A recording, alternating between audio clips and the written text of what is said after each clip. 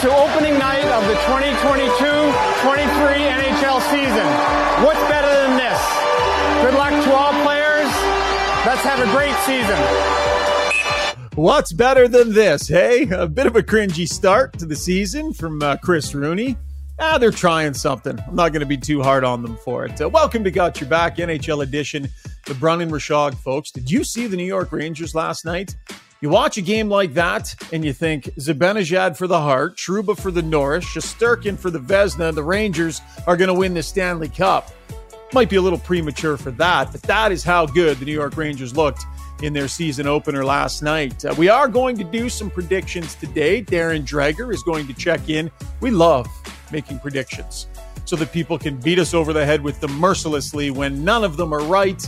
But it's fun at this time of year, right? So we will check in with Dregs and make some NHL predictions. We'll talk about Connor McDavid. Lots of discussion about whether or not he has 50 in his gun sights this year. It's certainly not a focus, you know. Okay, so he's not overly focused on it, but should he be? Austin Matthews is going to get 60 every year from here on out, right? Does McDavid need to score more to keep pace in the Hart Trophy conversation? We will discuss that. We'll make our Cup final predictions. Oilers head coach Jay Woodcroft is going to join Pierre LeBrun and I for a conversation, and we're going to debut what will be a smash hit game. I just know it. I can feel it. Called Red Card, Yellow Card, No Card, that involves our good friend Terry Ryan.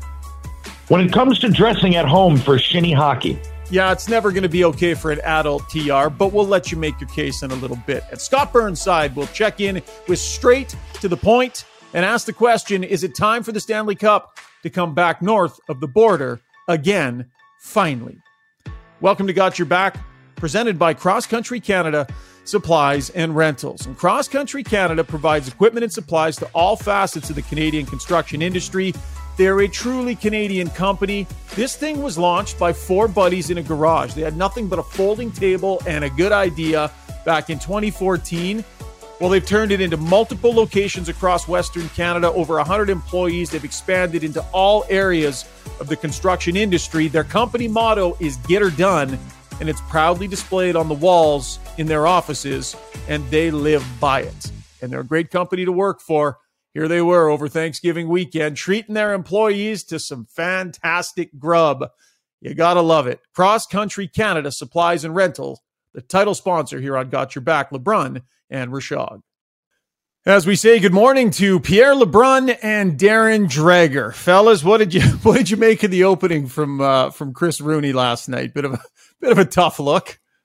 Yeah, I felt bad for him, to be fair, because you could tell he was just so adamant he wasn't going to screw it up. Yeah. So it was so rehearsed. So it felt ridiculously contrived. But I'm not putting that on Rooney. I'm putting that on the league. If you're going to do it, try something different, whatever. There's sure.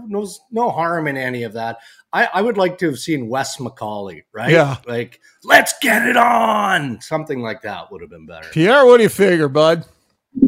Yeah, that's off script, man. Off script next time. He should just come up with his own welcome. And I've chatted with Chris Rooney over the years. He's a pretty funny guy, actually, and I'm sure his phone was lit up last night. Oh, for sure. I mean, keep it simple, right? Like, that was a lot of dialogue for him to remember. And as a guy that has to memorize stand-ups all the time, it's not easy, let alone live television. It's not what you normally do. Start of a hockey game. Did you guys hear? Was it Hedman asking him later what he got paid for that? I think he said not enough. Yeah, not enough, whatever it was. What a game, though, last night. Holy smokes. Yeah. As I was saying in the intro, that feels like one of those games where, like, Trouba's going to win the Norris and Zibanejad's a shoe-in for the Hart and Shesterkin, their best players were phenomenal in that game last night. Yeah, and look, this happens with basically all teams when you make a significant trade, but Ottawa Senators fans have got to be looking back at that Zibanejad trade and going, ooh, yeah, that one was no good. That's a different time for the Sens then, and Zibanejad has developed into a terrific top-line center. You can't expect him to deliver in the way that he did last night. I mean, power play, penalty kill. Those two shots. He did it basically did it all himself.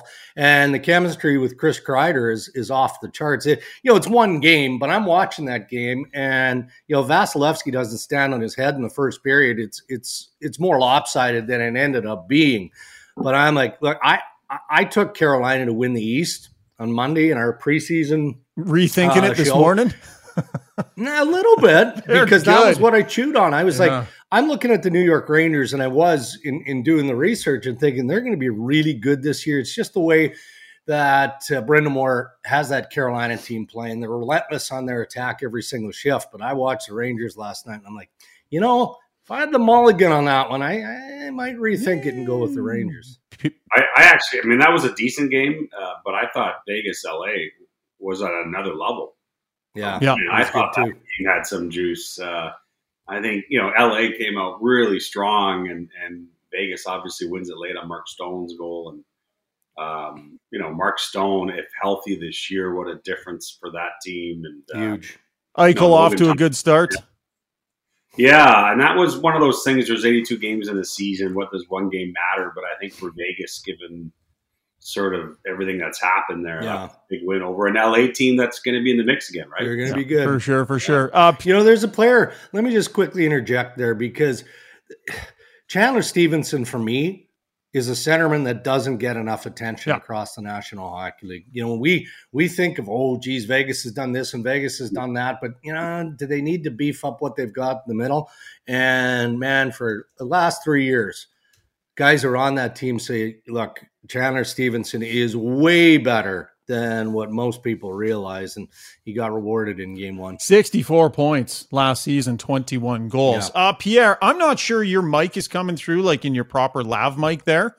Give it a tap. We're just going to edit on the fly here. So you mess around with that. I'm going to do an ad read here. So you have like 30 seconds to sort yourself out, but this will take 60. My ad read. Yeah. Time for the breakdown, brought to you by our good friends at Pro Hockey Life. And hockey fans, the regular season is now underway. No better time to get yourself outfitted with your favorite sweater, whether it's your favorite player's name and number, or even if you want to throw your own name on your team's jersey. Pro Hockey Life has an awesome selection of team apparel, and it doesn't end at jerseys. Also a wide range of hats, t-shirts, souvenirs, everything you need for yourself or for the huge hockey fan in your life. They got 16 locations across the country. Pro Hockey Life, like you, like us, is obsessed with the game, and we're thrilled to have them on board as sponsors. So I told Pierre to fix his mic, and he's gone now. Pierre LeBrun has left the chat. So this is so typical of LeBrun. So we do insider trading Tuesdays and Thursdays. It's amazing, because the producers will say, hey, are we all good with that? And before he even finishes the sentence, LeBrun is gone. He's canceled out, and he's gone. Pierre, you got yourself sorted. I'm back now. You're back? Yeah, and I got everything going here. All right, good stuff. Looking sharp. Okay, guys, today I want to start the conversation with the biggest name in the game, frankly. I've heard so much discussion about Connor McDavid and whether or not the 50-goal mark is a spot he is going to get to for the first time in his career this year. You guys did it with your predictions the other night in our preview show on TSN.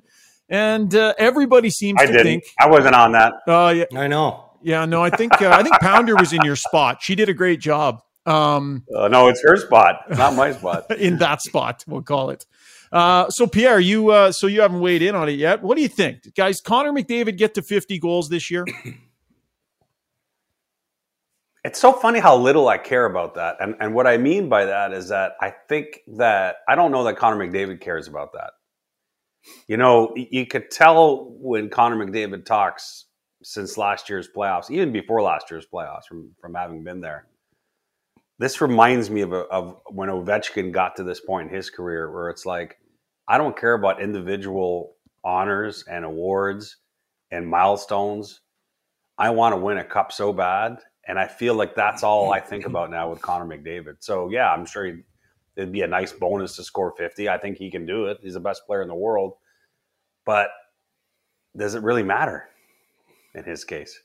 Yeah, I don't think it does matter. I don't think he cares about it, but I do think that he scores 50. And on that quiz, I said there was a 70% chance. And, Jeff O'Neill went 100. He went off the board. Yeah. He said there's a 100% chance.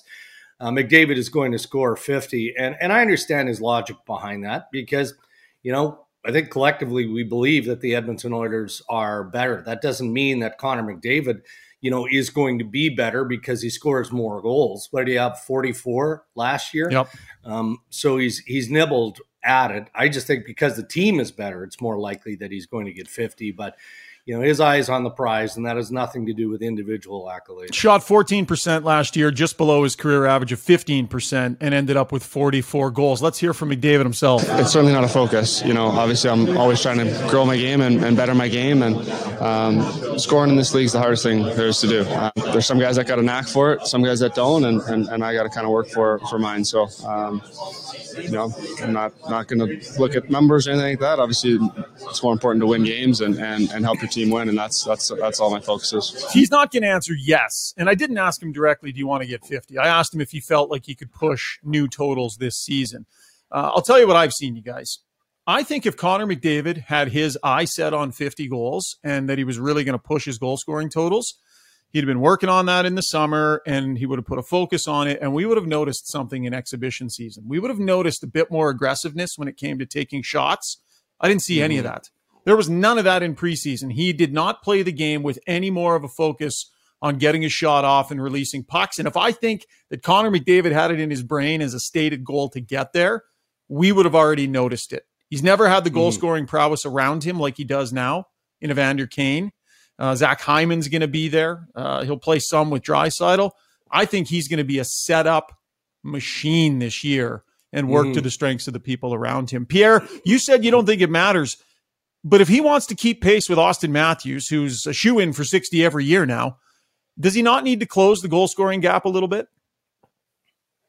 Keep pace, what, points-wise? No, in the Hart Trophy conversation. Sorry, should have specified. Well, I didn't pick either one of those guys for my Hart Trophy pick this year. So you're McCarr. asking the wrong guy. Well, I know, but you know what I'm saying. If McDavid wants to be in that race with him, does he need to up his goal total if Matthews is going to push 60-plus every year? Yeah, on the flip side, Dregs and I are based here in Toronto. When people compare Austin Matthews to Connor McDavid, they flip the argument. They say, well, Austin Matthews, as he continues to be an unbelievable player, has to keep trying to find ways to be like McDavid, which is to, produce more assists and hit more different parts of his game like Connor McDavid does. So that argument goes back and forth between these two amazing players. Yeah. You know what? I'm going to steal the thought or the philosophy of Daryl Sutter. And he was asked not long ago about the difference in his mind between Matthew Tkachuk, who's now no longer, of course, with the Flames, and Tyler Toffoli. And Daryl answered in the only way that Daryl can answer. And it was just, one guy's won Stanley Cups, and that's Toffoli. So if there's a measurement to be made at the end of this season, I think the only measure that matters to Connor McDavid versus Austin Matthews is, okay, who went deeper into the playoffs? Right. And look, I mean, good luck trying to find a defined leader in this country, in Canada, for the most likely to win the Stanley Cup. Is it Calgary? Is it Edmonton? Could it possibly be Toronto? So there are good storylines, but again, I think McDavid is going to look back whenever he looks back and say, well, yeah, Austin Matthews scored a bazillion goals, but I won Stanley Cups, if that happens. Yeah. The other question I have, and no one's talking about this one, can Leon Draisaitl get 60? Guy had 55 last year. Right. Yeah. So, I don't know. Haven't heard that one out there much. You picked Cale Makar to win the Hart Trophy, Pierre, which is, that's interesting. I mean, best defenseman in the game. A lot of people feel that right now. Question I have for you on him, how many goals can he score? There have been two defensemen in the last 30 years that have put up 30-goal seasons. Mike Green and Hatcher. And Makar had 28 last season. So, you think he can get to 30. How many points for him this year?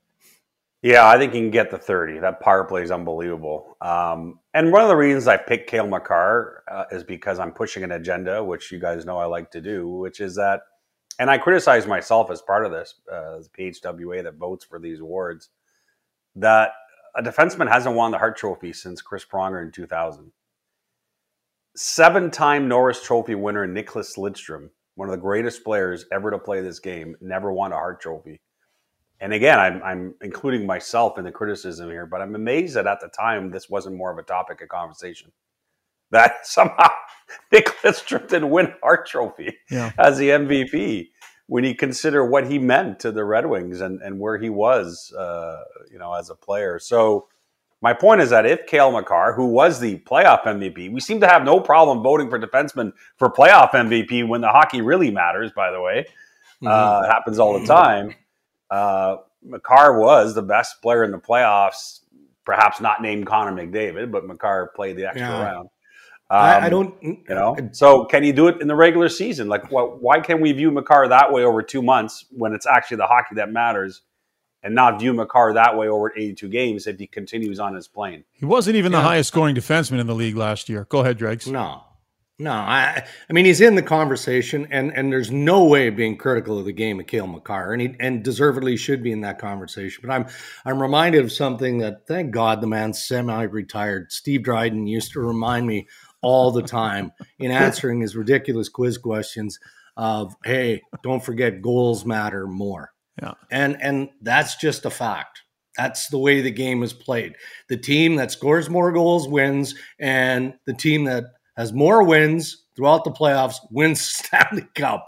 So with great respect to Cale Makar, he can settle for the Norris for a while longer. Well, and that's exactly what's happened over the years is that the voters have looked at the Norris as such an important trophy that's what defensemen get. Yeah. They get the Norris, they don't get the Hart. But, name the defenseman that won the Hart Trophy before Chris Pronger in 2000.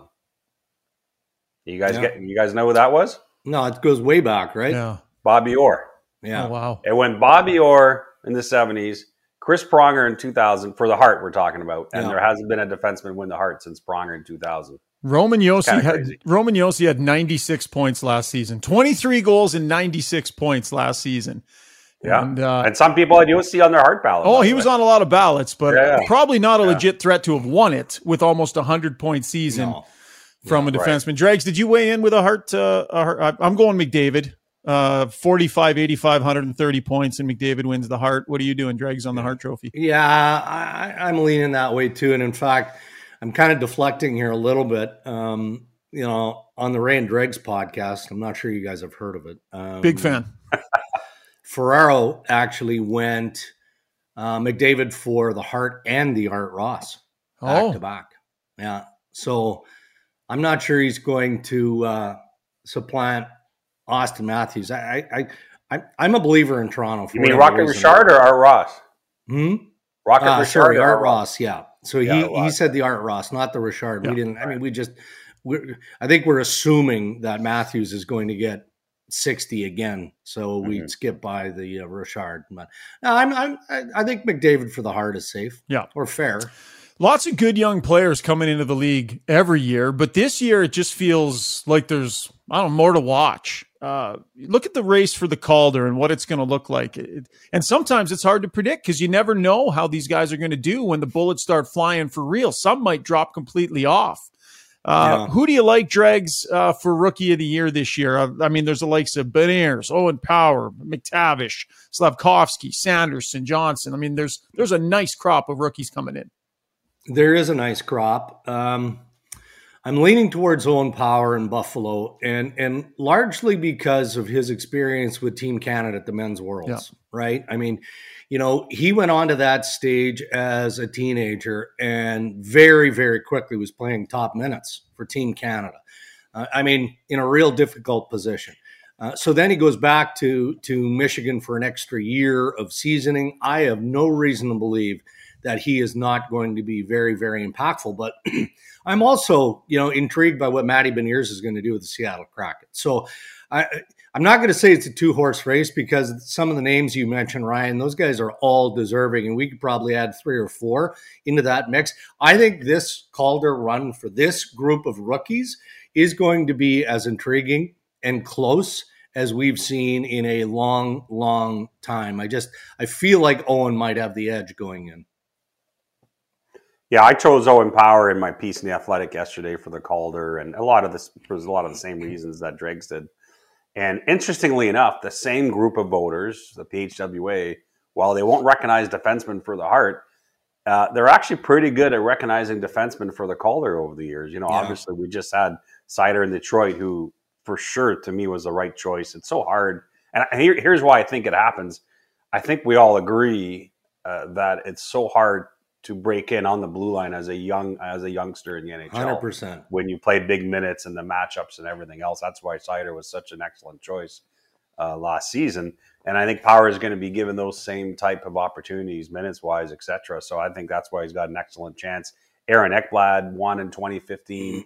So that's an award where the voters don't always get carried away with the offensive output of some forwards and give credence to what a young D has to go through in the NHL, which I'm glad to see. Think about Rasmus Dahlin, breaking into the league, a top pick. Took him a little bit, though. Now, it was with the Sabres team that was really struggling. We'll see how this year's group is. Does, the quality of the Buffalo Sabres contribute to Owen Power's candidacy? If it's a real tough year for them, can he stand out in that situation enough? Well, they're going to be a better team, though, than they've been. Yeah. And he might play more meaningful minutes too, right? Just depending on Kevin Adams would like to protect him a little bit more, and they do have some depth in that area. I'm with Pierre. I'm putting Buffalo in a grouping of teams that are going to make a significant stride this year. They're not going to be a playoff team, but that doesn't mean that there isn't going to be a higher level of improvement. And look, real quick, I want to throw a couple of dark horse names for the Calder. If Minnesota is going to be good, and it looks like they should be, there's a lot weighing on goaltending clearly. Marco Rossi, he's healthy. I think he's going to be solid. And I'd say the same about Winnipeg. Cole Perfetti is playing top 6 minutes, at least out of the gate. If he can stay healthy, that kid is so smart and talented.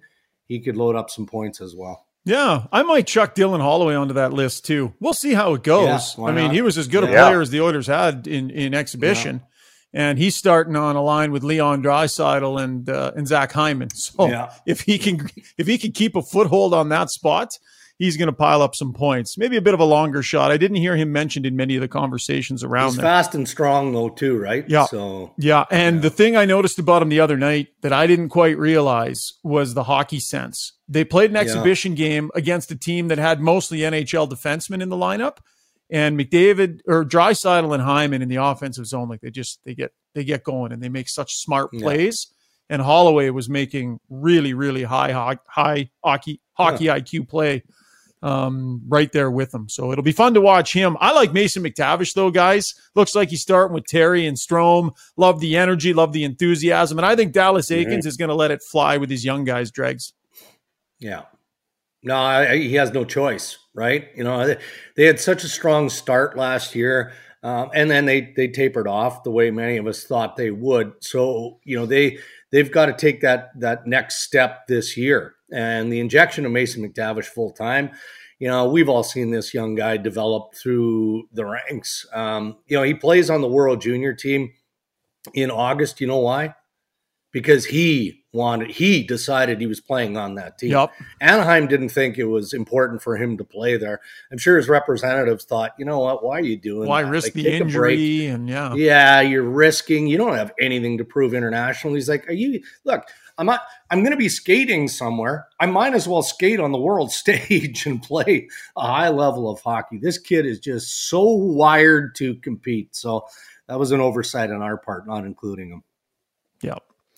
Hot seats. I know this is your guys' favorite, talking about who might be on the hot seat. I mean, we'll focus on the Canadian markets here and different reasons to be on the hot seat. I'll list off some candidates. You guys can throw some in if you want, and then I'll ask you who you put a focus on hot seat wise for you. In Edmonton, I think Darnell Nurse needs to have a massive year, new contract, and this team needs to defend. Darnell Nurse is at the center of that. Elias Pettersson out in Vancouver, they're looking for consistency and a step from him. Calgary, maybe Markstrom, real good during the regular season, but in the playoffs, it'll be interesting to see him. Winnipeg, maybe it's Chevy. Kyle Dubas in Toronto, we all know what that team is facing. DJ Smith, maybe in Ottawa. And Montreal, I'm not sure. Sean Monahan, maybe trying to resurrect his career. Of those names or others out there, Dregs, who do you look at and think they're sitting on a hot seat and there's real significant pressure and focus on? Yeah, I feel like we've missed the most obvious, and that's Bruce Boudreau, the head coach of the Vancouver Canucks. Very good. Yep. He's in the final year of his deal. There was a lot of noise around why he wasn't extended. Why didn't Vancouver pick up the option as quickly? All of that stuff, right? We know Bruce is an excellent coach, but we also know and hear that there's some shortcomings. I think management would love for that team and feel like that team needs to play with more structure than what they play with, especially when you look at the defense of the Vancouver Canucks. So I felt like he was maybe a bit too obvious, which is why you didn't list him. But for me, he's got a pretty hot seat, the hottest of the coaches in Canada for me. And I'm going to throw a goalie into the mix. I mean, you put Markstrom out there. I think Jack Campbell's seat is as hot as any. I think he's good, but why did Toronto walk away from him? What didn't the Maple Leafs see that is magically going to appear in the crease in Edmonton? So for me, it's more of the hurdles that Jack has to overcome.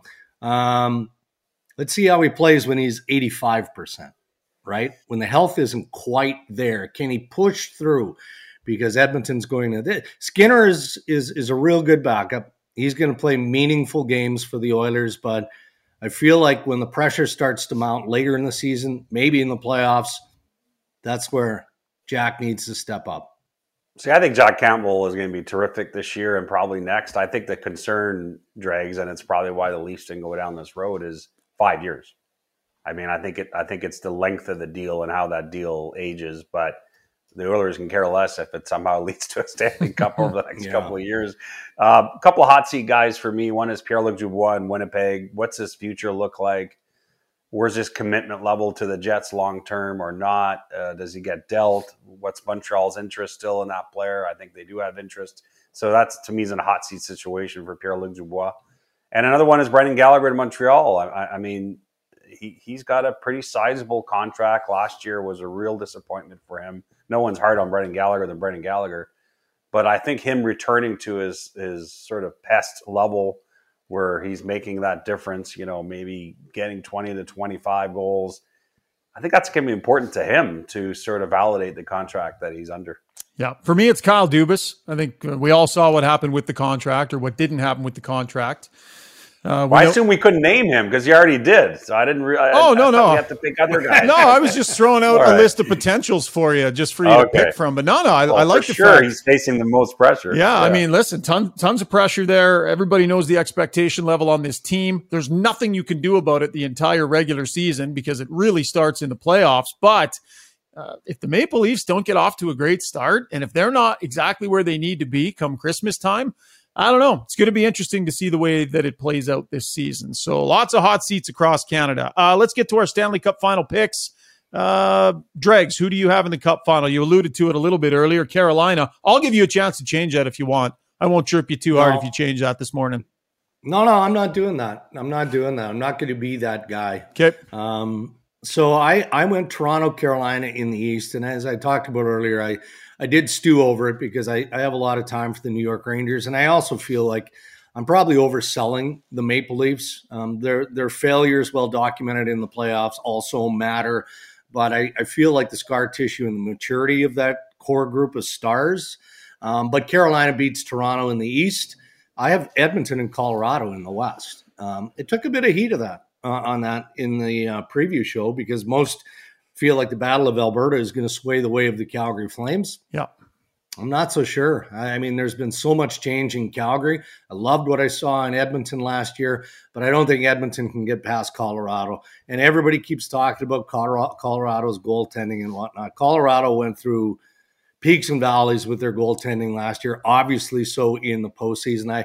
I think Colorado wins back-to-back. Yeah, I went for a repeat of the Cup final. I want to see Tampa and Colorado again. I think that was the best Cup final I've covered in 28 years in my career, and in terms of the quality of the hockey. And I'd love to see it again. It reminds me of when we had Pittsburgh, Detroit go back-to-back in 08 and 09 and how the drama that involved having a repeat final set those 2 years. It was some wonderful hockey, and I think there's a chance of that happening again. But that's a contrarian pick. I think most people expect Tampa to go down a notch a bit this year because of their defections. I like Carolina a lot. In fact, I have a piece on the Hurricanes out in the Athletic today in my chat with Don Waddell. They've done all they can to prepare this team for a cup run. It still comes down to me is, what version of Freddie Anderson next spring is there for Carolina? They need him healthy. They need him in a place where that regular season success travels into the playoffs. And I don't think you can just brush that aside and say, well, yeah, that's not an issue. Well, okay, then let's see it. And so if they get that goaltending, then, I think you might be right, Dregs, with Carolina. I have Travis Sanheim and the Edmonton Oilers versus the New York Rangers in the Stanley Cup final. And it's hard as the Edmonton guy, like picking the Oilers to win the Stanley Cup. I don't know. For some reason, fundamentally, I can't get there in my own head. So I'll pick the Rangers. But if the Oilers pick up a real quality left shot defenseman, which is what this team needs to get over the hump, and I'll just say Sanheim.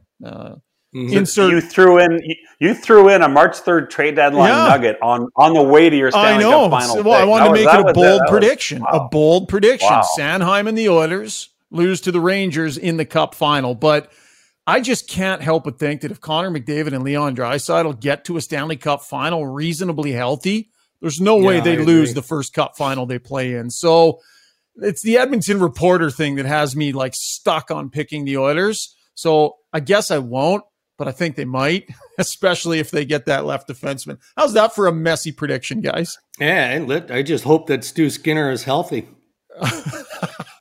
We'll see, man. We'll see. Wow. It's not like he's 37 years old, Jack Campbell. I'm a fan of Jack Campbell. Don't get me wrong. I am a fan. I hope it works out well. No, there are questions for sure. There's no question. That's interesting. Yeah, it'll be fun to see. And the Rangers, and by the way, the Rangers, if they get to a Cup final, their roster won't be exactly the same either. Do they end up with a Patrick Kane? They got space. Example? They got space. What move does Chris Drury make between now and March? Did you hear their fans last night, by the way, chanting, Igor's better? Igor's better. It happened a couple of times through the game. I loved it. Not sure that's true, but he's really, really close. Oh, man, what a goaltending duo that was last night. That's going to be so much fun to watch. All right, guys, that was the breakdown brought to you by Pro Hockey Life. Before we let you go, we're introducing a new game. Dregs, I know you love my podcast gimmicks. I know it's why you joined me, because you look so forward. Have you put it on a mug yet, or a T-shirt, or a cap, or is that the next wave? Coming to some swag near you. This one is called Red Card, Yellow Card, No Card. I'm going to present a scenario for you guys. You decide whether or not that scenario receives a red card, a yellow card, or a no card. Let's do a practice one. Practice one. Here it is. Welcome to opening night of the 2022-23 NHL season. What's better than this? Good luck to all players. Let's have a great season. I love the whistle at the end. Okay, practice round here. Dregs? Well, I'm going to assume red card means stop it, but don't abandon it. No would be, okay, just stop it entirely and never do it again. I don't know. Wow. Like, define what is red versus versus soccer. no? It's from soccer. Red card, you're done. Yellow card, hey, you've been warned. No card, you're good. You're good to go. You're good to go, yeah. Okay, then, it's a red card for me.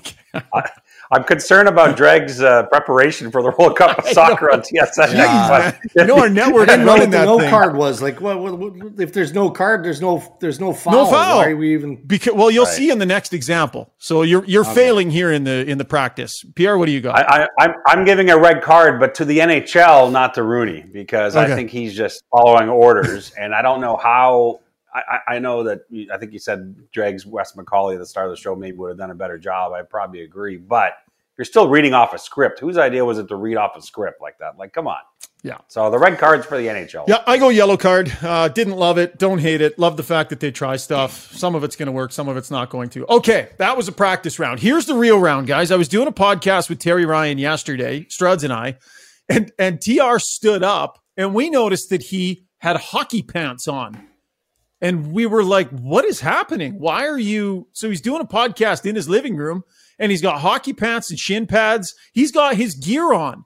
He explained to us that when he plays shinny, He gets dressed at home, drives himself to the rink, goes in, throws on his skates, and goes and plays. Now, I mean, this blew my mind. Like, what adult dresses themselves at home and drives to the rink in hockey equipment? So I think you know where I stand on this.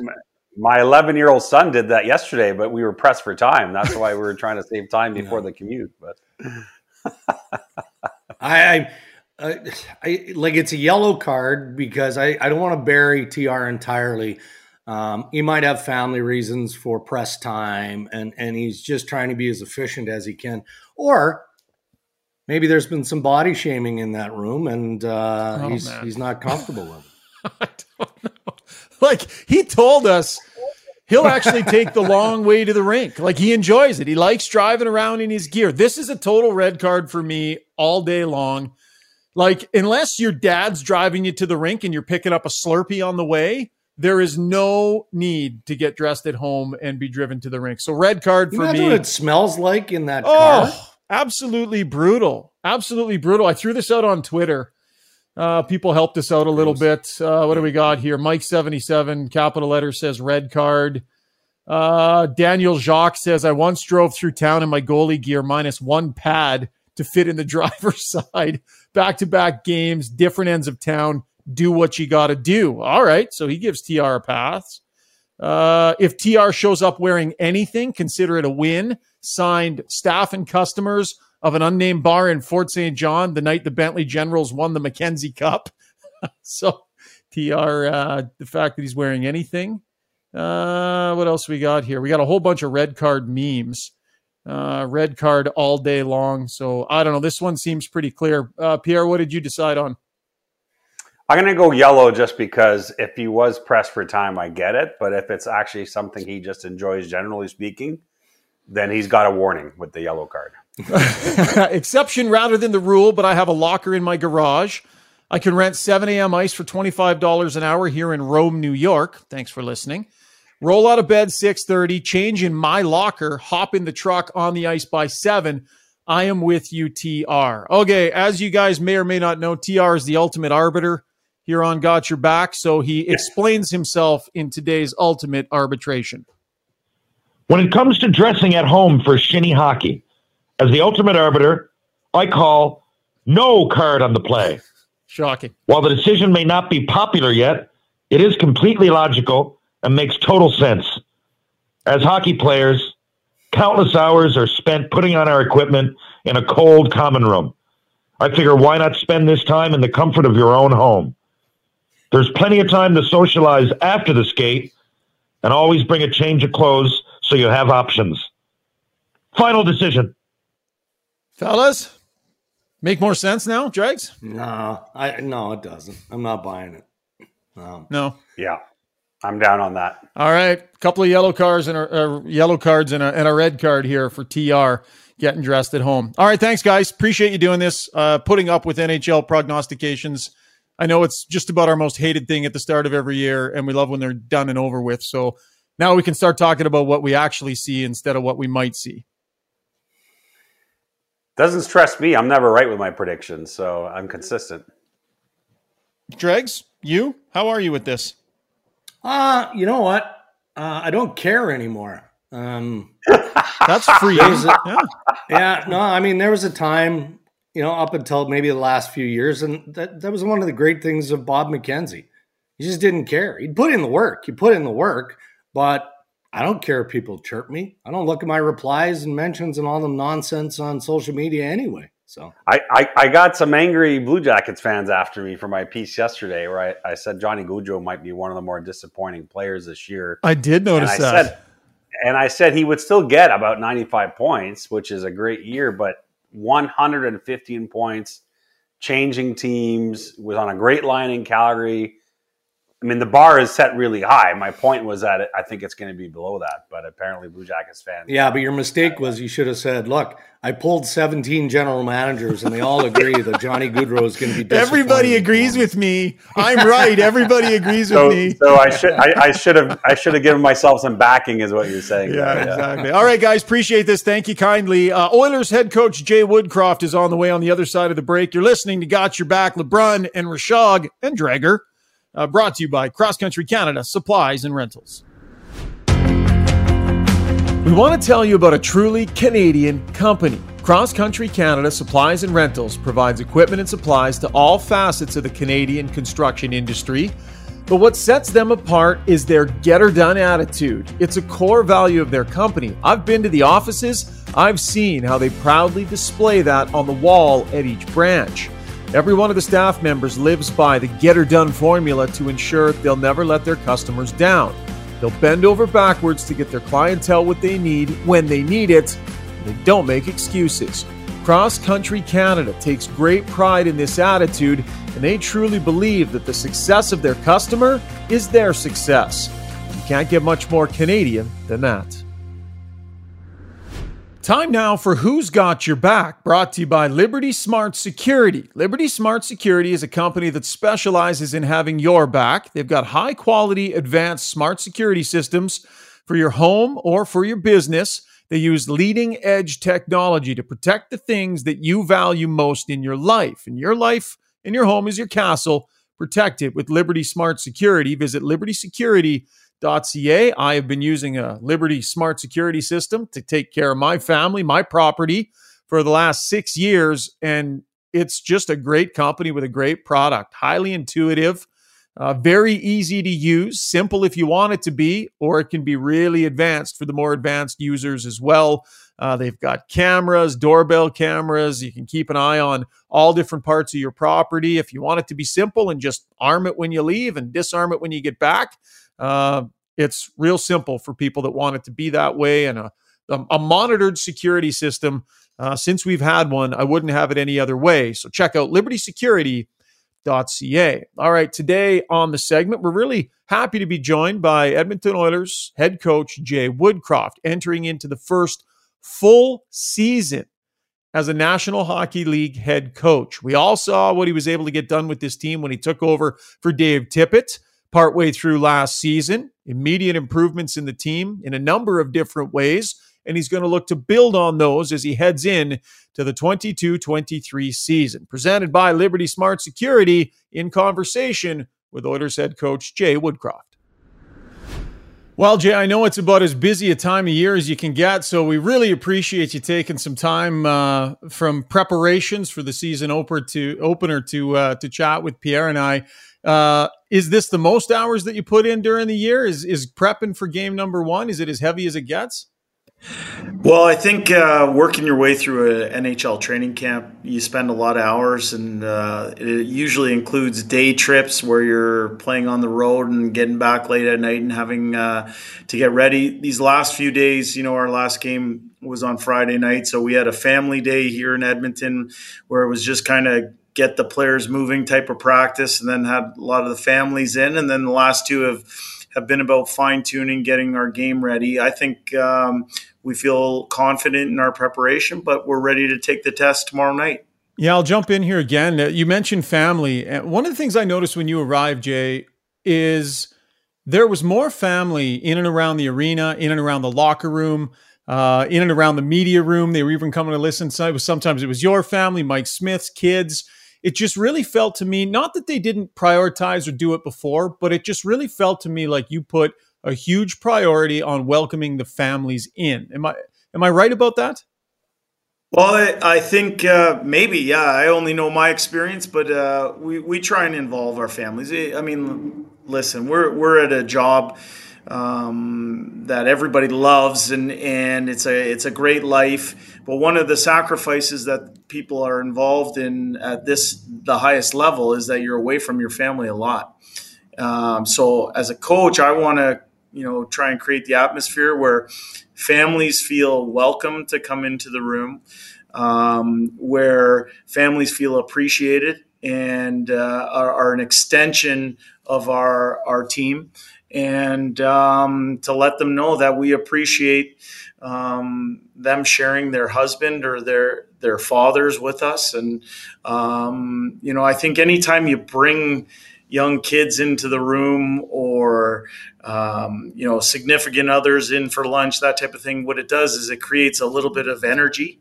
And I think there are times during a long season when that's beneficial to the group as a whole. And so it's just something that we try and encourage here. And it's fun for me as a coach to get to meet everybody's families.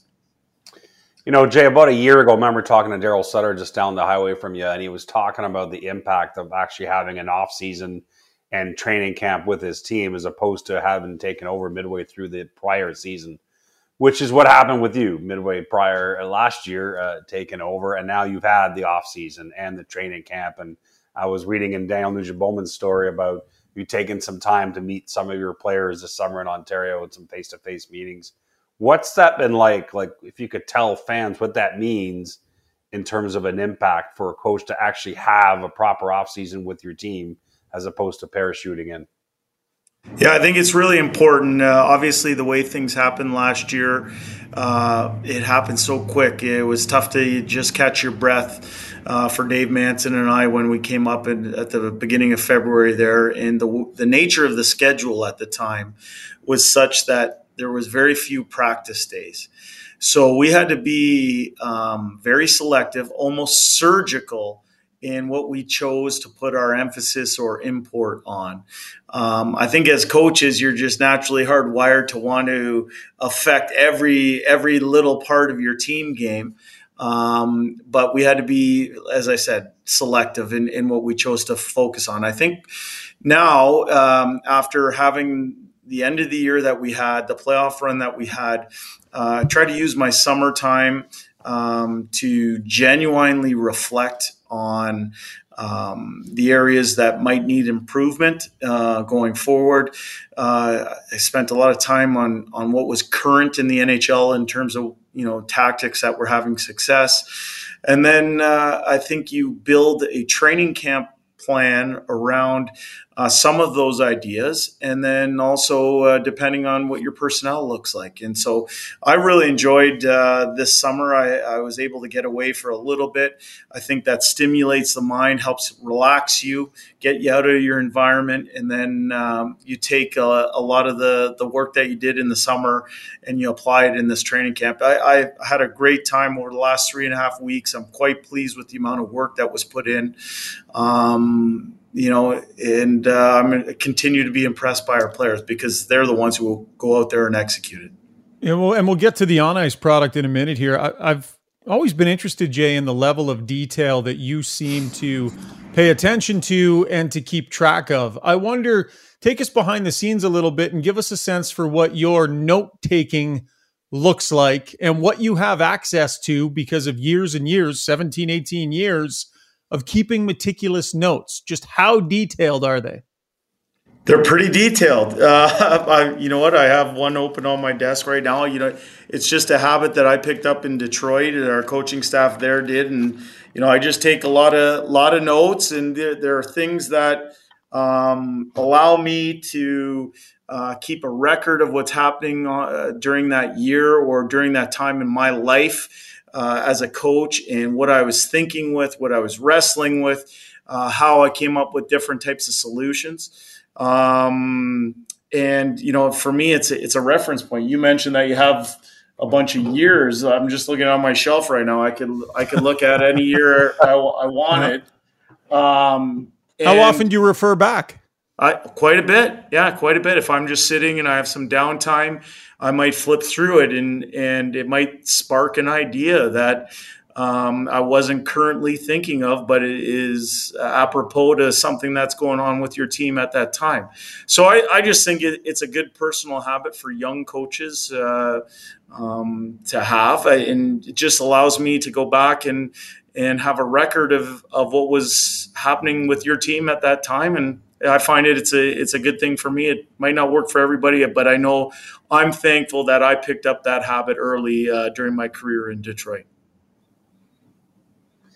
I think back at the time I was in Edmonton last spring, Jay, and Battle of Alberta, which for me personally was so exciting to cover for the first time in my career, playoff wise, and your team grabbing that moment and performing at its absolute best from number 97 on down.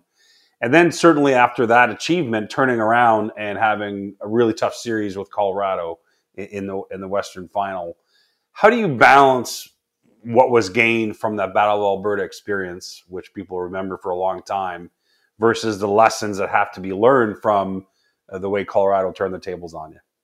Well, I like the word you use there, balance. And, I would even go back to the first series with the LA Kings. Everyone, I think, painted it as David and Goliath. But realistically, we only finished 4 points ahead of Los Angeles during the season. In fact, when Dave and I came up from Bakersfield, we were well behind the Los Angeles Kings. So, that team, they pushed us in a way that forced us to grow.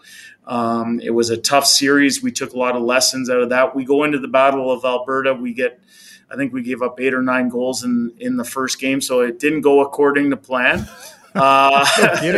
so to speak.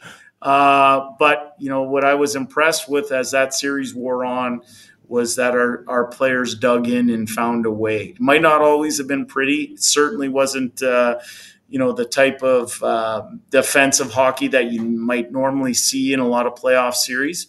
But our players dug in and found a way to win each of the next 4 games in different fashion. So I was proud of them there.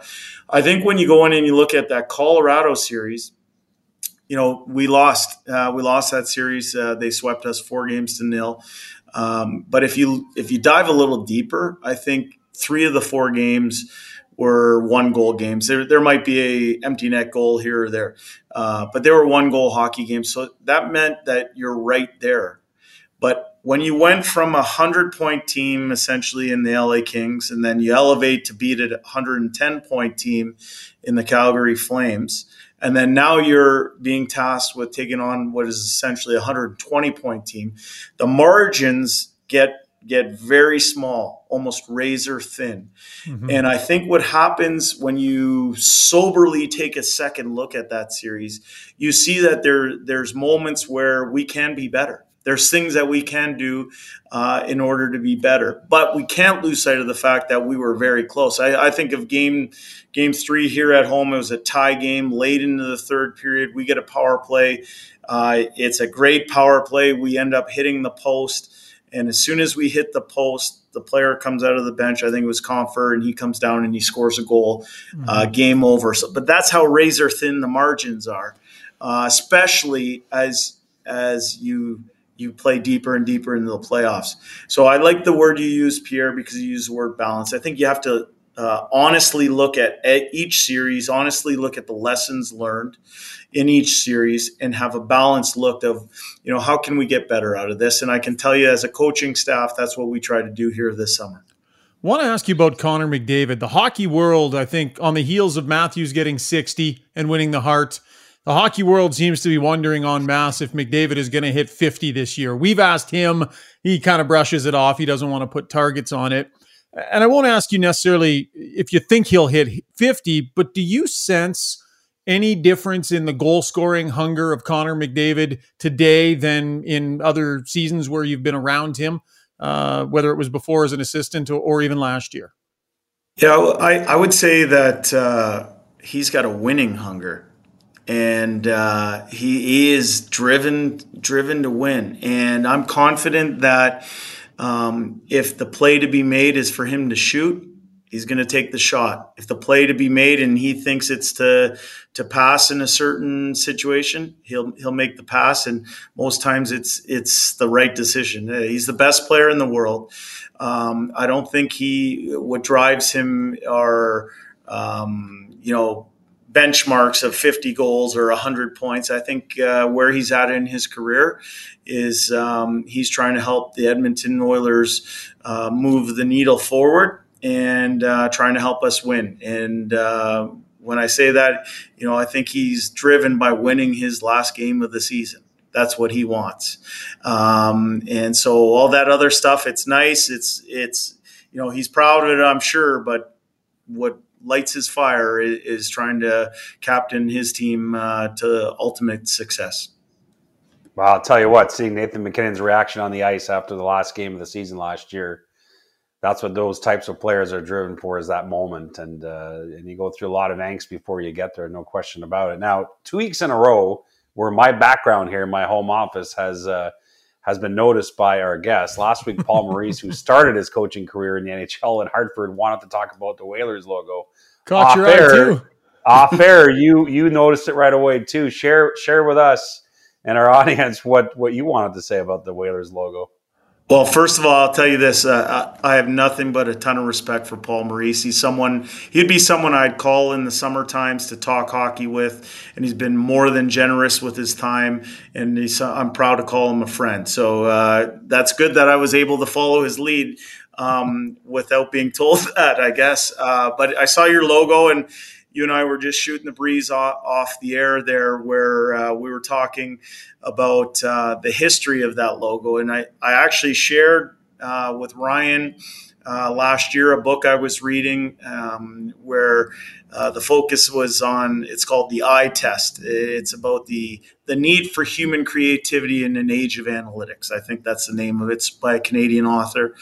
And I was reading that, and in it is a chapter all about the person who's responsible for coming up with that logo, and how it was one person's creativity that led to it, and how it's widely regarded as one of the most beloved in all of sports. Yeah, it's a beauty.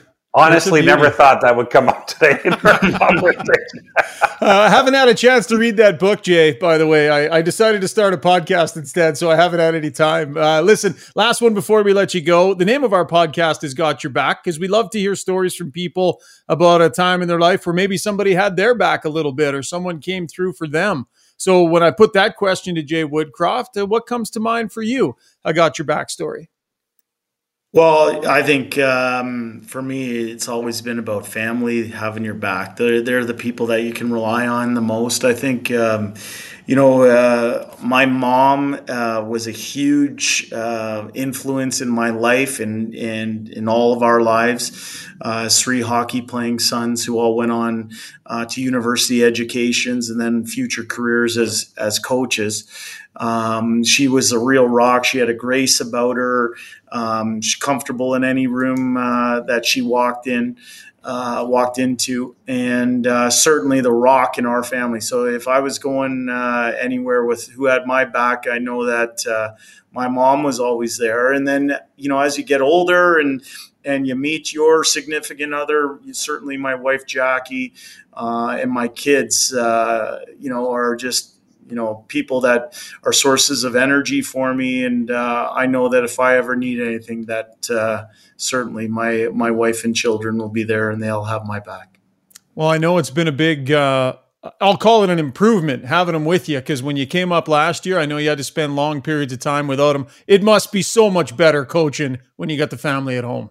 Well, yeah, you know what? I think what your family does is there's certainly a grounding wire for you. Yeah. When you walk in the building or your home, they're the ones that keep you in check in a great way.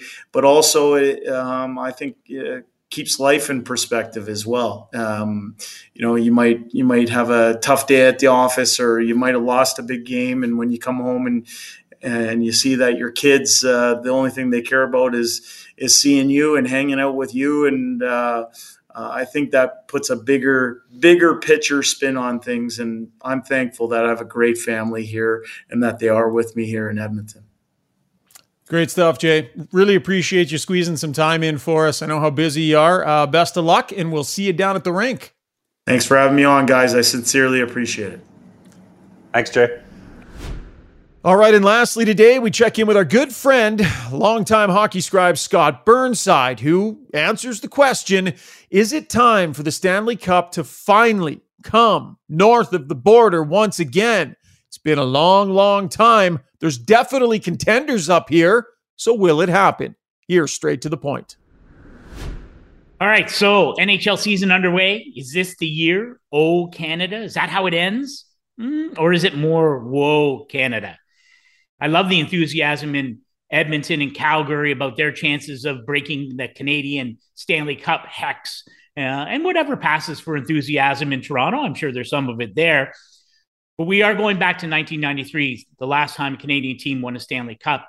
And it's mind-boggling to think that the drought has lasted that long. 7 Canadian teams, so much interest in the game in Canada, and yet no team ever getting to the top. And in fact, since 2008, just 2 Canadian finalists, one Vancouver in 2011 and a little asterisk beside Montreal in 2021 when they had to have the Canadian division because of COVID. And the bottom line is, I don't think there's a Canadian team this year that really has the goods to win a Stanley Cup. Montreal's at a different place in their evolutionary scale, but those other 6 Canadian teams, I think you could make a legitimate case for, if not making the playoffs, then playing meaningful games well into 2023, heading up to the trade deadline. And Edmonton, Calgary, and Toronto are locks to make the playoffs. But what is the unifying question about those 3 teams? Is the goaltending good enough? Jacob Markstrom finished second in Vezina Trophy voting last year, and yet when his Calgary Flames faced Edmonton in the second round, he allowed 24 goals in 5 games. That's not very good. So can he elevate his game?